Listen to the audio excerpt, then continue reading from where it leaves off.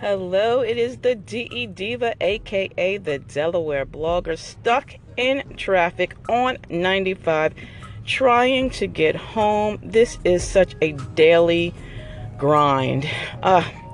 You remember a couple of weeks ago, I asked you if you had unlimited funds, what you would do, what you would spend it on.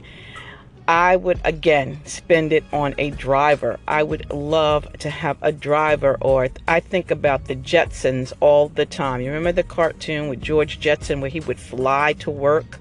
If I could fly to work, I would love it instead of sitting in traffic on 95 every day, Monday through Friday, for the last 5 years. So I'm asking all my prayer warriors in the sound of my voice, if you're listening to this anchor tonight, tomorrow, next week, or next year, please send up prayers for your girl, the DE Diva, aka the Delaware blogger, to get a breakthrough in her business so that she does not have to commute from Middletown, Delaware to Wayne, Pennsylvania every day. Yes, every day. 3 hours of traffic every day. I'm sick of the radio. I'm sick of the traffic. I'm sick of the commute. Please pray. Ask God. Ask Allah. Ask whomever it is that you pray to that there be a break in the Blake's business so that she does not have to sit in traffic every day. I appreciate that. So, today is Monday, Motivational Monday, and if you head over to my blog, which is www.delblogger.com, again, today's podcast, I believe that I brought this up last week, was how do you dispose of your family's Bible? Like I said, my grandmother was 98 years old when she passed on May 1st, 2009.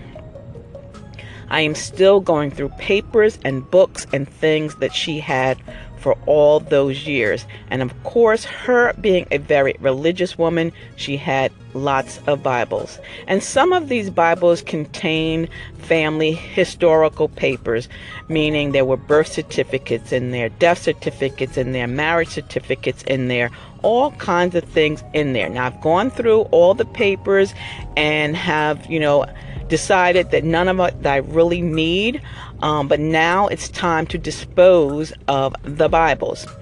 I did donate several that were in good condition. I donated them to the veterans. Now I have Bibles whose pages are literally falling apart. And these Bibles are over 100 years old because some of the Bibles actually belong to my grandmother's grandmother. So, do I just throw them in the recyclable bin? What do I do? So that is the question. Head over to my blog, www.delblogger.com, and leave a comment. What would you do, or do you do, with your family Bibles?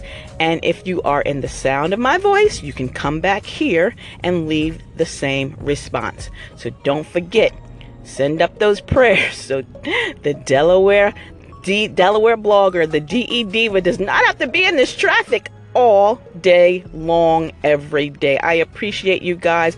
Have a marvelous Monday. And until the next time, stay smart, stay safe, stay social, because I will see you in cyberspace.